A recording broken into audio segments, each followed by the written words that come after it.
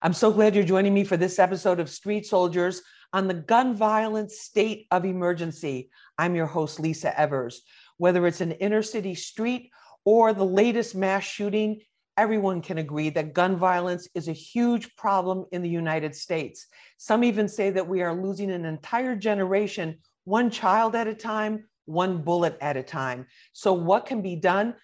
Where are we now? What can we do moving forward so that this never happens again, even though it seems to keep happening over and over again? We have assembled a panel from all different perspectives for you to take a look at this and really break these issues down in a calm manner so we can understand what's going on and understand what we need to do so children don't have to be afraid to go to school, so that little girls can stand outside nail salons or go to the nail salon without getting shot and killed, so that 13-year-olds are not being pressured to join gangs and pick up guns because they face fewer criminal penalties than adults. A lot of issues around this. Red flag laws, we're going to get into all of that right now on Street Soldiers. Joining me for this conversation is Corey Pegues. He's a former NYPD deputy inspector and author, and you can see his incredible life story in a documentary that's out now on Hulu called Cops and Robbers Story. Corey, thank you so much for being with us. Thanks for having me. Thank you. Also joining us is Andrew Chernoff. He's the owner of Coliseum Gun Traders Limited. They've been in business in Long Island since 1979. It's a federally licensed gun store. Andrew, thank you so much for being with us. Thank you for having me today. We appreciate it. Also with us is Rashid Littlejohn. He's the founder and executive director of the Guns for Grants organization. They do incredible work trying to get guns off the streets and offer college grants to people so that they can get an education and really turn their lives around, along with a host of support services. Rashid, thank you so much for being with us. Thank you for having me, Lisa. We really appreciate it. Corey, when you look at the violence that we have seen, nationally in terms of these school shootings, and then also in terms of the streets in our urban communities around the country, we're often involving shooters, many of whom are minors, and victims that are young teens and even children. What is going on in America right now? Well, again, thanks for having me. So you spoke about a couple of different things. I see these mass shootings with, obviously 3 to 5 or more others shot. It's ironic that since Buffalo less than 2 weeks ago, we've had 10 mass shootings, which that means at least 3 or more people were shot in an incident around America. We have a serious problems with guns in America, especially long guns, allowing people to get these long guns. For whatever reason, it just behooves me on why we're giving these guns. Now, the urban environment, for me, I'm actually giving the police some of the blame with this, because since George Floyd and everybody was talking about defund, reimagine, reconstruct police feelings got hurt. And I'm a cop. I was a cop for 21 years in the NYPD. But what they did, they got their feelings involved, got mad and said, well, since everybody wants to defund us, we're going to give the criminals the streets. And that's what they did, Lisa. Okay, but there's a lot of police. Okay, but let me just jump in right there, because there's a lot of police officers that are risking their lives every day. They've taken off nearly 3,000 guns so far this year off the streets of New York. And they might disagree with you, but what is not open for debate is the fact that the laws change the regulations, the guidelines for the police in terms of how aggressive they could be or how active they could be in terms of getting those guns off the streets. Andy, when you hear this, when you see, first of all, your reaction to the tragedy that we saw in Texas with all of these children, innocent, very, very young children. And it seems like, once again, here we have an 18-year-old, as in Buffalo, with an assault rifle, something like an AR-15, I think, that was used. What is your reaction to that? So I have to tell you, he used an AR-15, as you said. There was also, in Buffalo, it was the same style of gun that was used, except in Buffalo, the gun he bought was a New York compliant gun. No matter what gun it is, it's not a legal gun once you use it in a crime. So what I'm saying to you is, it really doesn't matter what the gun looks like. The gun will do whatever the operator wants it to do. It's not the gun that is committing the crime. It is the operator who's committing the crime. The gun is the inanimate object. You have an automobile which was traveling down the road at 90 miles an hour just this past weekend in New Hyde Park, New York, hit a Lincoln Town car and killed 3 people. Is that a mass killing? You're saying that 3 people get shot and that's a mass shooting. Well, that was a mass killing with a car. It's the same thing. The car was the weapon. The gun was not the weapon. It's an inanimate object that you're talking about here. You're not talking about some, people we don't want to place the blame on the people. We use the inanimate object and we blame the inanimate object when it comes to guns. But when it comes to cars or it comes to alcohol or drugs, we place the blame on the people. We place the blame on the people. We don't place the blame on the inanimate object. And that's the problem. The operator can operate anything. You can use a car, you can use anything you want. The gun is just a tool. It's the operator operating the tool that commits the crime. Okay, Rashid, you work with a lot of young men in particular. What is your take on what we're seeing? Can you give us like a drone's eye view here? I kind of fit exactly in between these gentlemen. I do know that, the saying is guns don't kill people, people kill people, or people with guns kill people.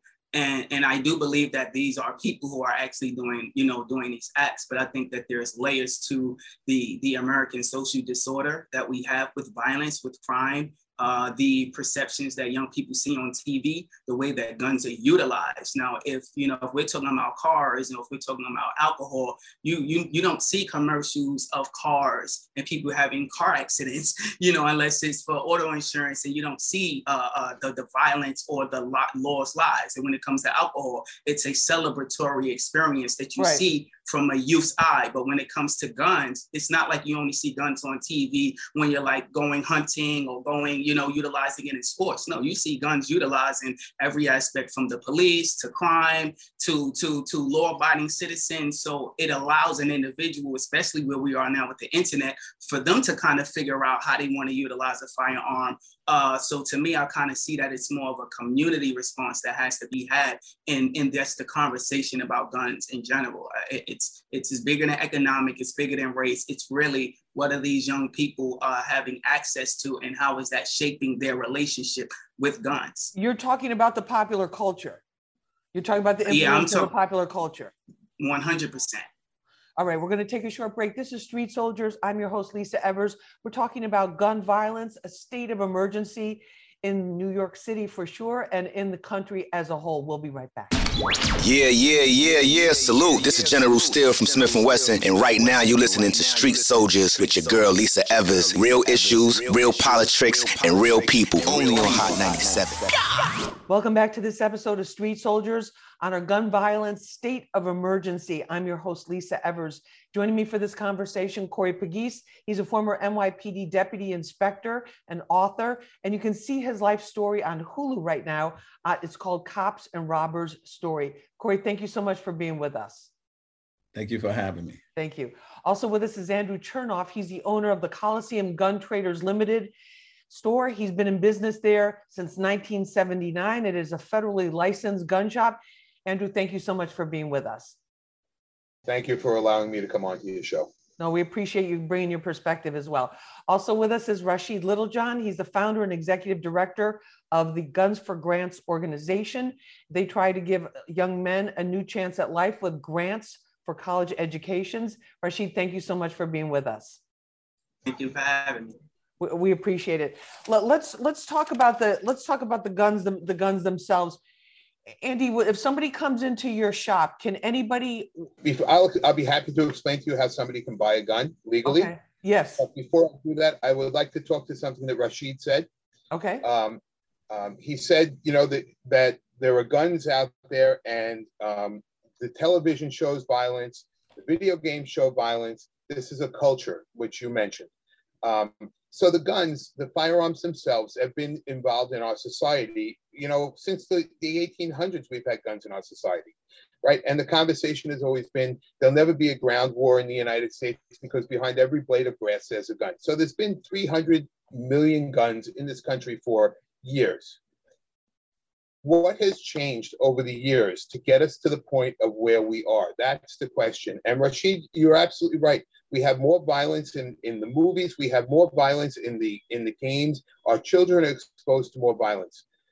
The laws have also gotten stricter. What does that tell you? We have more gun violence with stricter laws than we had 40 years ago. And we had a lot of guns here 40 years ago. What does that tell you? It's not necessarily the laws that can change things. I think you're right, Rashid. We have a cultural problem. We have a mental illness problem. And to that end, just making more laws doesn't do anything because we have many laws on the books and they're not working. What we have to do is we have to take a different approach.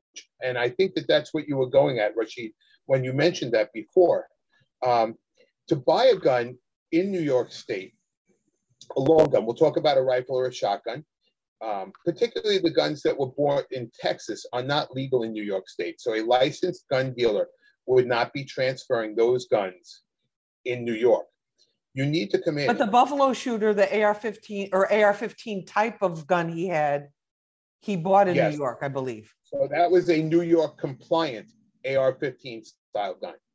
Okay.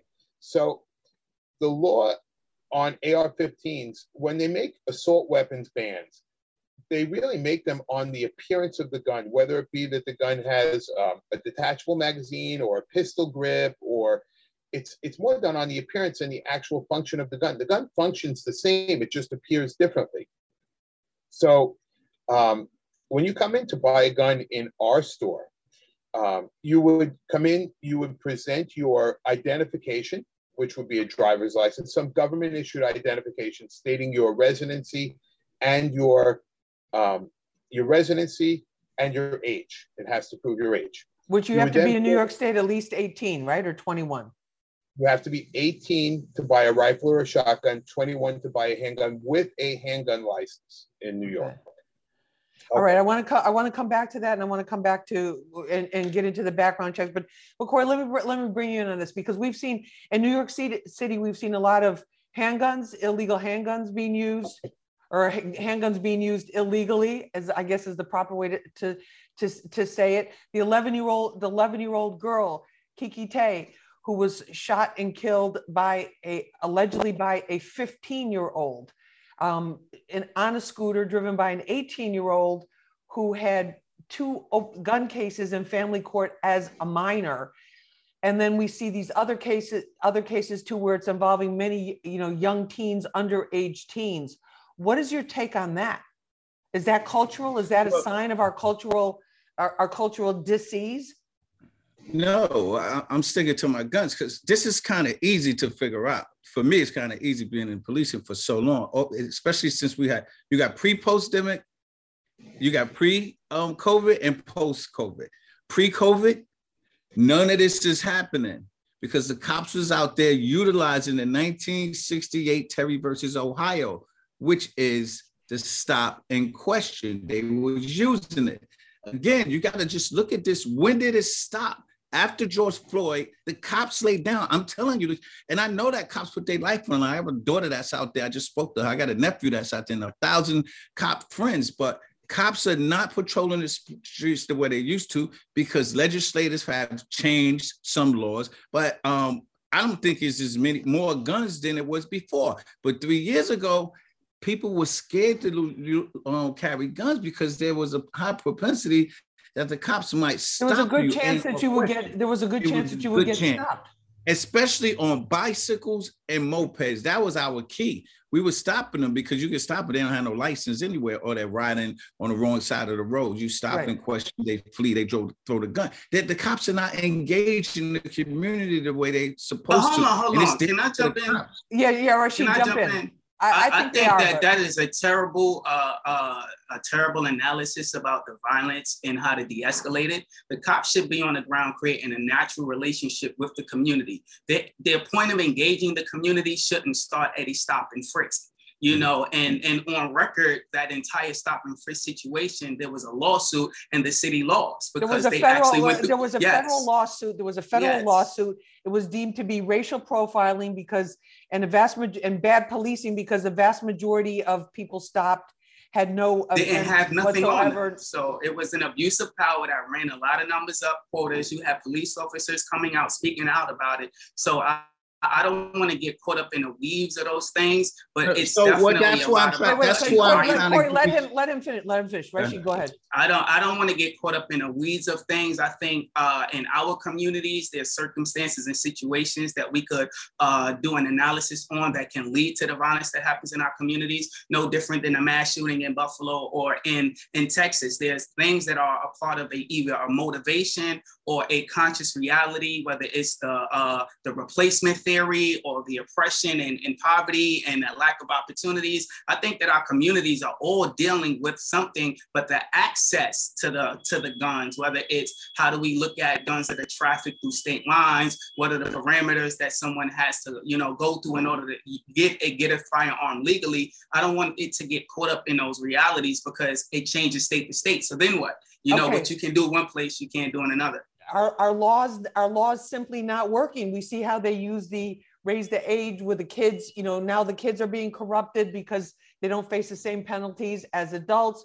New York State has the very strict gun laws, and yet are laws the answer at all here, or no? No, the laws are not the answers. So, I mean, I'm just speaking from a police perspective. The citizens give the cops the right to keep the community safe, but like Andy said, like Rashid said, like it has to be collaborative. They have to work together. When I was a commander of PSA 2, I had all the projects in Brooklyn, Brownsville, Crown Heights, East New York, and East Flatbush. I had them all.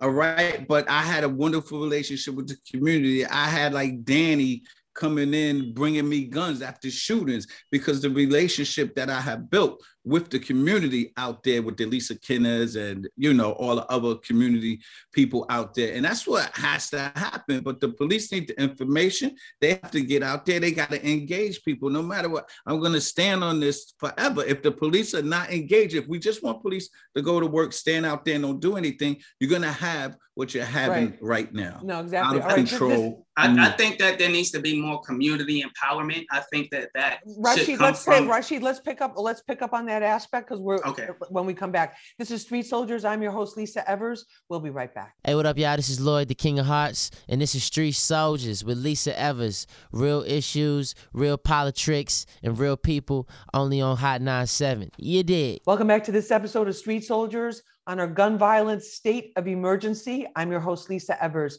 Joining me for this conversation, Corey Pegues. He's a former NYPD deputy inspector and author, and you can see his amazing life story on Hulu right now in the documentary Cops and Robbers Story. Corey, thank you so much for being with us. Thank you for having me. We appreciate it. Also with us is Andrew Chernoff. He's the owner of the Coliseum Gun Traders Limited Gun Store. They've been in business in the same location since 1979. And they're federally licensed. Andrew, thank you so much for being with us. Thank you for giving me the opportunity to be here. We appreciate it. Also with us is Rashid Littlejohn. He's the founder and executive director of Guns for Grants. It's an organization that takes guns off the streets and offers young people, young men mostly, an opportunity to have a grant for a college education and gives them the surrounding support services they need to make a real positive change in their life's direction. Rashid, thank you so much for being with us. Thank you for having me. So Rashid, do you feel that this is a I think everyone can agree this is a multifaceted. I know, but I kind of, go ahead. I think everyone can agree this is a multifaceted problem. So but in terms of the community piece, when we're talking about the urban street violence that we see, like in Chicago, in New York, in other cities as well, what do you think are some of the missing ingredients there? I think that no matter how many police you put in a community, if there's not an investment for the youth in that community to be engaged in activities, then, you just have a bunch of police there trying to stop and over police everybody. There's many issues in our communities across the country where inner city communities or low income communities can feel like a police state. Now, I do agree that we need a police presence within our communities, but the relationship definitely has to exchange in a different type of way when it comes to preventing guns from even coming into the neighborhood. and then empowering people within the community who are on the ground every day, whether it's violence interrupters, street patrols, safety, community safety leaders, to really be on the ground, knowing what the community needs, providing services and opportunities. And in Brownsville and East New York right now, how many activities are available for teens after 3 o'clock? It's literally that. And putting more police there is not gonna, it's anything. You're kind of just waiting for something to happen to pull them somewhere. Are the police coming through with a van to take them to a PAL, to learn about STEM? Some places to learn about they do. things? Some neighborhoods they are. Harlem. It shouldn't be. It shouldn't be something. It should. If this is a national emergency, it shouldn't be something. It shouldn't be a drop in the water. Corey, what about this idea that this is another big theme that's emerged from all of these discussions, is that there's is the lack of activities, lack of supervised activities for young people. Even with the mass shooters, we see tend to be very isolated individuals, and in their own world, where it's just this constant nonstop diet of gun violence in video games, a lot of it. What is your take about our programs for youth? Is that part of the answer? Or is that just another one of these? Well, I can tell you, as a commander, I had a bunch of programs: Cops and Kids, basketball tournaments, essay writing contests, softball, drumming, all of that. But this is individualized. That was me out of 76 precincts. That was me doing it. So in policing, it's top down, not bottom up, like the brother said. So that's to come. If the commissioner's not doing it, or the mayor, I don't even know who's running the city right now, one of them got to say, this is exactly what we're doing. But I know Mayor Eric Adams and David Banks is getting ready to thrust out this big initiative in September. I can't really talk about it. I'm part of this initiative. They're getting ready to change the way that schools and community-based organizations are working. And with A.T. Mitchell, the street violence interrupters. The Man Up program, who's been on the show. A big program. But I think one of the solutions before we end, guns don't kill people, bullets do. So I'm of the mindset, let's legislate bullets. Make bullets so hard to get. It doesn't matter how many guns people buy, because the Senate got 50 votes and they're never going to do anything with gun legislation. Well, that's what Andrew's point. But you can legislate bullets. Well, Andrew, what about that? I'm not sure if you can legislate ammunition. I can tell you that. And again, if you don't do anything on a national level, it really doesn't matter. The Buffalo shooter went to Pennsylvania and bought some of the equipment that he used to commit the crime he did in Buffalo. He went right over the border to Pennsylvania, where the laws are different. And I don't think that you can legislate ammunition. Again, the laws aren't. You can, Andy. Remember, guns are Second Amendment. Bullets are not in the Constitution. If it's not in the Constitution, you can legislate. Hold on one second. Corey, let him respond. Let Andrew respond. But Corey, in all fairness, guns are not legal in New York that come from outside of the state. What's going to make ammunition not legal in New York that comes from legal that comes from outside? You can't. I'm actually talking a national mandate. Okay, let him finish. Let him finish, Andrew. So, but you have a national mandate with the guns already, and it's with the kind of guns that can be sold, and it's not helping. What is in there? But what national? Are you talking about these red flag laws, or what is it? The red flag law, and the red flag laws have fallen down also, unfortunately. The Buffalo shooter fell through the cracks somehow. You don't know how or what happened there, and I'm not pointing any fingers at any direction, but he fell through the cracks. We have a people problem in this country. We have a mental health problem in this country. I don't care if you want to place the blame on the gun. I don't care where you want to place the blame. You know what? People should stand up and be accounted for what they do themselves. And we need to help our people. We don't need to try to control what they have, because they're crying out here. The people are crying. You have an 18-year-old. If you think back to what happened in Connecticut, that young man killed his mother and took her gun and shot up that school in Sandy Hook. This young man who just committed this crime in Texas killed shot his grandmother. She's not dead yet, but he shot her. Who would even think of shooting their mother or their grandmother? Exactly. This is not a normal activity. This is not normal brain work. This is a mental health problem. We also have a social media problem. And who's monitoring the social media today? You can legislate as much as you want. people will still get illegal products. They'll still get illegal guns. They'll get stolen cars. They'll get stolen ammunition. They'll get that stuff. They'll use something else. If you want to outlaw the guns, they'll take, how many people get killed with machetes or get killed with hammers?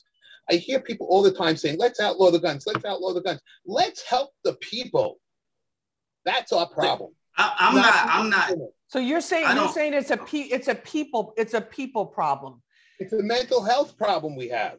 Okay, but what about some of the things that there was this red flag law that somebody's supposed to be flagged so that they're not able? Is that like, can you in your store right now, if somebody comes in and they have, like, if they want to buy a long gun, do they have to have a certain kind of a permit from the federal government? What is the actual process in New York State?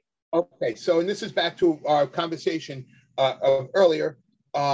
They have to have a background check done. It's a federal background check. They fill out a form. We then take the information in that form. We submit it to the federal government, and it ties into their database. And they come back to us and they tell us whether or not we can sell a gun. You know, one of my employees says to customers all the time, we just deliver guns. The federal government tells us whether or not we can sell them. And that's for any type of gun, or that's only for like a long gun? That's for any type of gun? Any type of gun. Any type of gun, we do a background check. Now, that red flag law, if the information is transmitted to the federal government as it's supposed to be from the states, then that red flag would come up. That's why it's called a red flag law. That red flag would come up, and that person would not be allowed to buy a gun.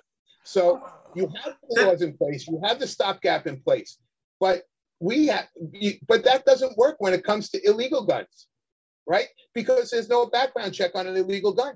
But even with these mass shooters, when the guns are purchased, you know, they're so young, and high school, I don't think a high school is going to send information to the federal database on a troubled kid or whatever, you know, especially if he's under 18. Corey, what about these background checks? What about Buffalo shooter? Oh, go ahead. I'm sorry to interrupt you, but the Buffalo shooter had been interviewed by the police a year prior. Are most of the guns sold in the United States made in the United States, or because we hear of some foreign models too? So guns are made all over the world. We are one of the largest arms manufacturers here in the United States. It's one of the biggest industries in the United States, if the truth be told, one of the largest employers in the United States. So guns are made everywhere, all over the world. And then are there more being made now than ever before? I can tell you that prior to since the pandemic, there are a large number of new gun owners, because people are feeling, with the increase in crime that we are seeing, which I have to say, I'm gonna just say something which will touch on Corey. With the increase in crime, because of the change in the cash bail laws and people not being held or being put into, being held in jail, with the increase in crime, more people are realizing that they have to be able to protect themselves, because people are nervous because of all the crime that's going on. Right. And, I believe that, we would all believe and like to believe that the police can protect us. But as we can talk to the whole conversation that's been going on here, the police, the laws have less teeth than they ever had. 100%. And the community is resenting the police more than they ever have resented the police. So there's they're diametrically opposed, the community and the police department.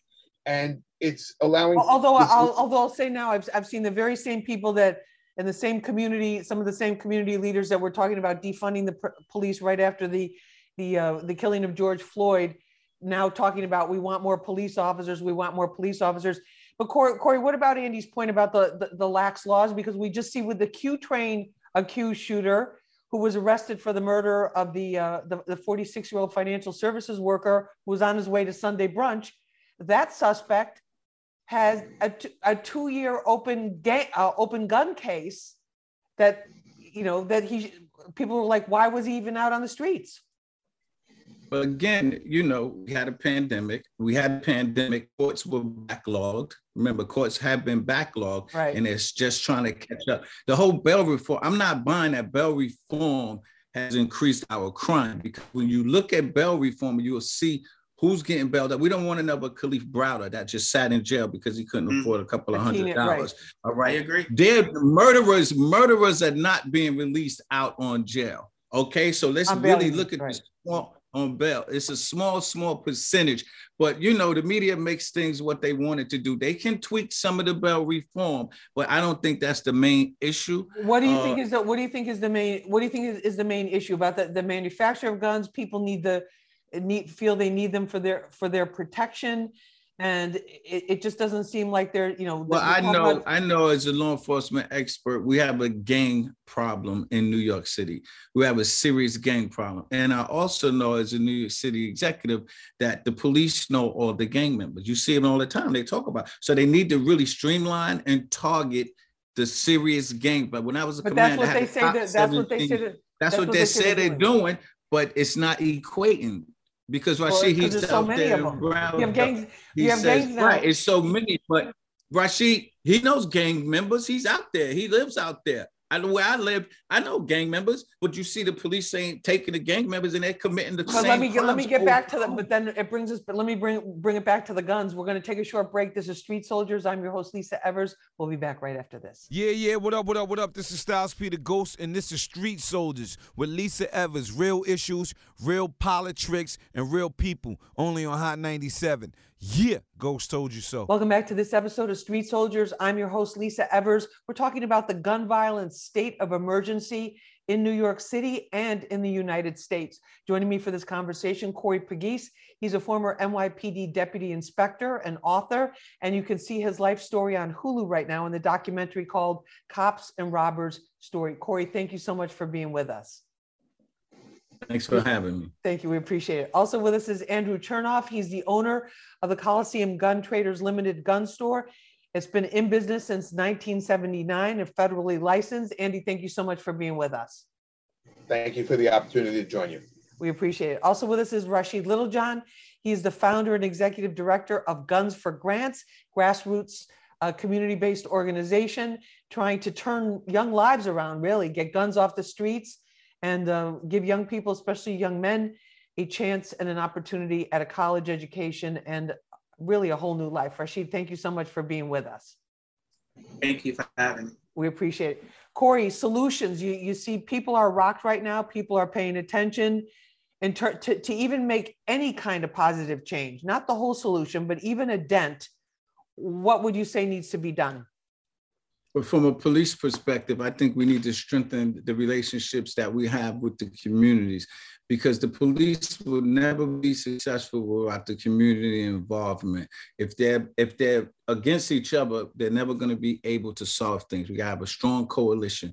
The cops want the community, and the community actually need the police. All right, Andy, in terms of everything that's going on, everyone's talking about solutions. There's a lot of talk about more laws, new laws, but what, in your opinion, from everything you've seen and your point of view, do you feel could be done to just make this? I mean, the little kids getting killed, it's just so hard. It's beyond heartbreaking. I don't even know how to describe it.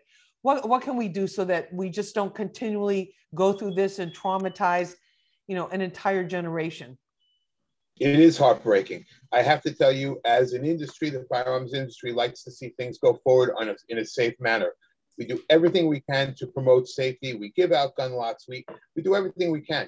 Again, this is a multifaceted problem. And I will tell you that you need the police involved. You need everybody involved. More laws is not going to do it. We have a mental health issue in this country. And if you look at each one of these people who are committing these atrocities, if you want to call them that, they all exhibit a mental health problem. So I think if we could start by helping the people, everything would start to roll around. And the police need to be involved. The community needs to be involved. Everybody needs to be involved. But people have to, we have to have people take the blame for what they do themselves. It's not the inanimate object that's committing the crime. It's the person that's committing the crime, whether it be a gun, a knife, a hammer, a car, it doesn't matter. And do you think there's anything the industry that could do in terms of, you know, in terms of better background checks, in terms of, I mean, it's always struck me that I can go anywhere in the world with my debit card or a credit card. They can tell right away whether or not I can afford to buy what I'm there, you know, there to buy. Why not something like that for people where there's a national instant database? A national gun law would be good. There are instant background checks, which are done by the federal government. That's who actually supplies the instant background checks, is the federal government. But all the lower police presence, they all have to report up to the federal government in order for that to work. Right. Right. I see what you're saying. There has to be a communication highway, not like a breakdown. Correct. I got you. Correct. All right. So some good ideas from our guests here. Rashid, I'm going to close the show off with you because we're talking about the youth and we're talking about our future with these kids. It's been heartbreaking. The victims and the shooters, a lot of them under 15, you know, under the age of 15. What do you think? It's a cultural situation. Pardon me? Oh, yeah. It's a cultural situation too. Yeah, no, definitely that. Rashid, what do you think can be done? I think based on this conversation, we can see how much people can get tied up in red tape or ideas, but our kids are still having access to these firearms on whatever spectrum that they're from, and involving themselves in some of these unfortunate realities that many young people are dying. And I think that we have to have more investments that create spaces for our kids to be seen and heard, and not being able to find, negative environments online that will reward them, and places that don't always put them in competition to be compared and contrast against someone, but just environments that are safe, that can allow them to discover themselves, be seen, heard, respected, and given some positive information and leadership. And I think that comes with a serious community investment to our teen population specifically. And bottom line, with everything and all the tragedies that have been happening and the loss of life, we need to do better as adults. It has to start with that. But I want to thank all of you for being with us for this episode of Street Soldiers. Corey Pegues, great to have you with us. Thank you so much. Thank you. And Andrew Chernoff, thank you so much for joining us. We appreciate it. Thank you for the opportunity. Thank you. And Rashid Littlejohn, thanks so much for being with us. Thank you for having me. We appreciate it. And thank you for joining us for this episode of Street Soldiers. I'm Lisa Evers. Remember, use your mind. It's your best weapon. I hope it's your only weapon. Let's push for peace, love, and justice for all.